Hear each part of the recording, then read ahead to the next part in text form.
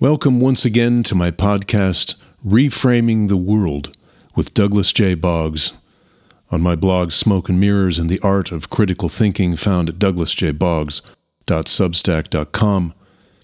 Today is March 13, 2022, and I will be reading from the post, Mobs, Messiahs, and Markets, Oh My.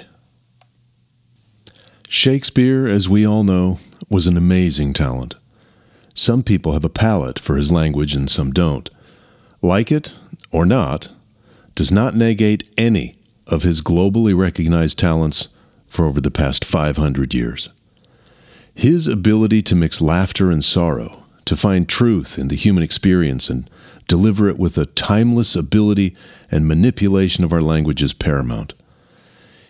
He could see his point in prose through the deepest fog and find ways of creating it in such clarity to stand the test of time. He is certainly a gift to mankind. Can we all learn from this? Can we learn to see through the fog as he did?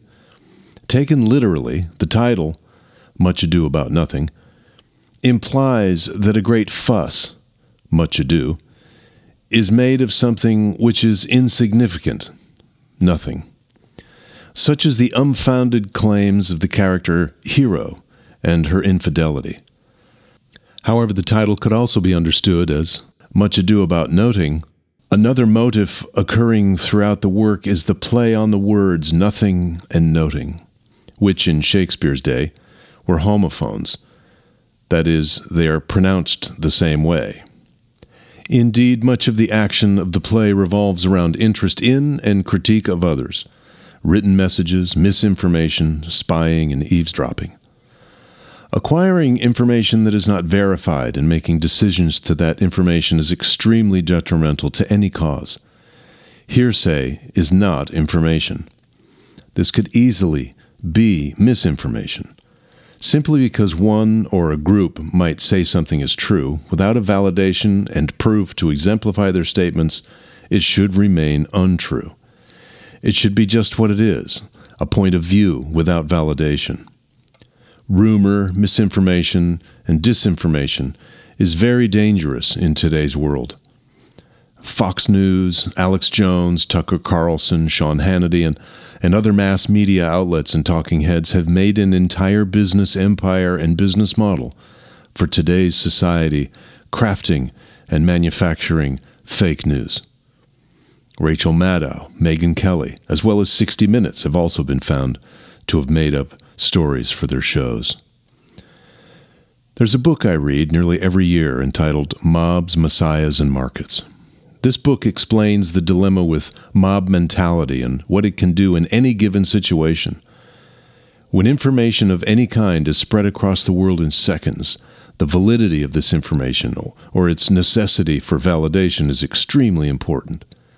The manipulation of the means to spread mis- or disinformation is near criminal. We must take action upon ourselves to weed through the mass of information given us and not simply take something at its word, as we find that this type of action could lead to destruction on many levels. It is our responsibility in business to learn all we can about all angles of a situation before acting on it, although analysis begets paralysis, means that we must reach a point to act based on the deluge of information we have. The information we have that is validated and verified. We must act without emotion to the true and validated information.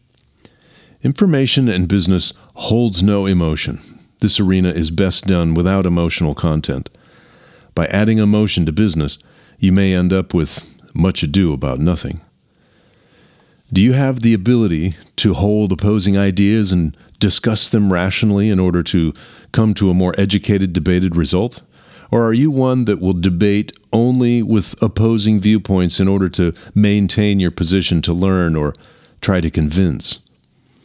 F. Scott Fitzgerald once said that the test of a first-rate intelligence is the ability to hold two opposed ideas in the mind at the same time and still retain the ability to function. One should, for example, be able to see things that are hopeless, yet be determined to make them otherwise. I have read and highly recommend that book, Mobs, Messiahs, and Markets, but you must be able to transcend your singular mindset. The authors run both sides of the fence on nearly every issue they bring up. This can be trying for some as they will be reading some chapters that run the liberal viewpoints, to which, if you agree with, would make one feel good.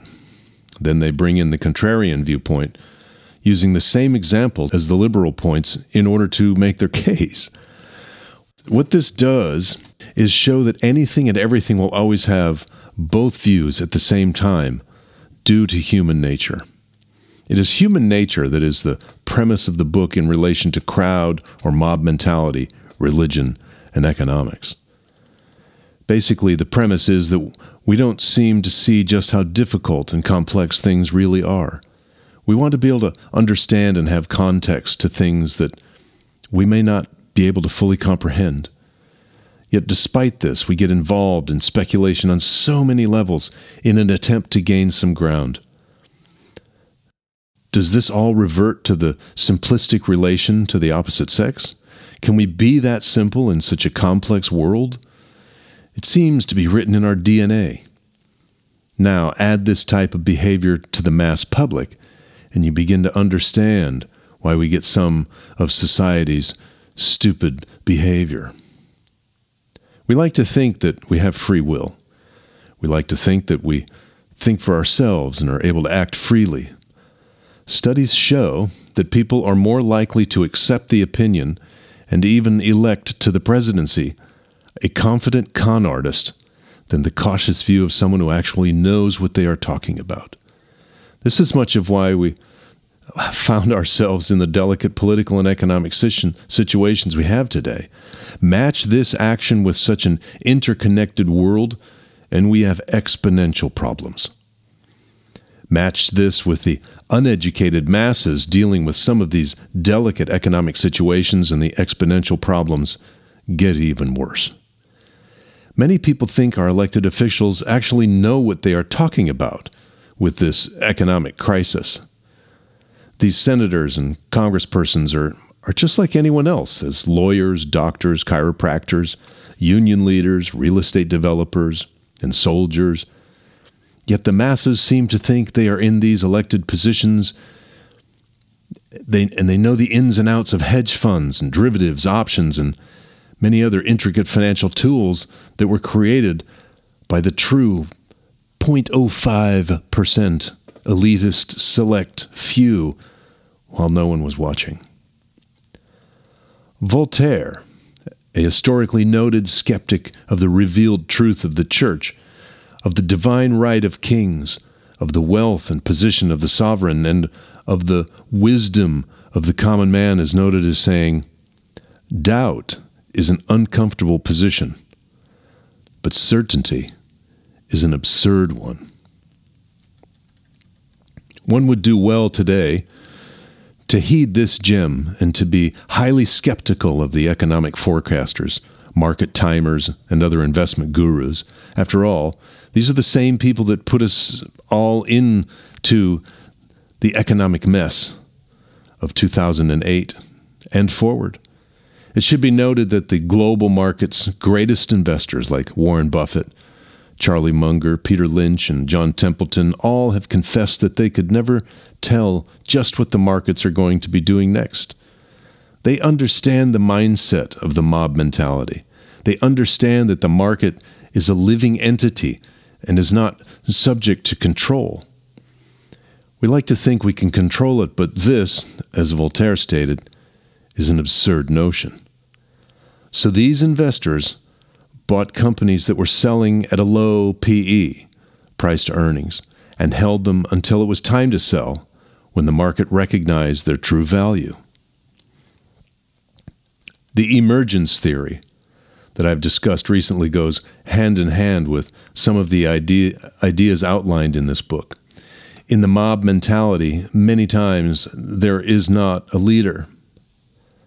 There is an energy to which all follow in their own little worlds, much like the example of the flock of birds or the shoal of fish.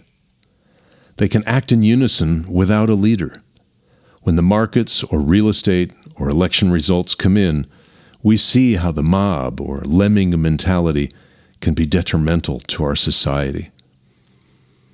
If people do not begin to stop and think prior to making such delicate decisions for themselves, and rationally think using both sides of an argument to come to an educated result, we will find our typical patterns and imprinted DNA, to which we have free will, continue to emerge.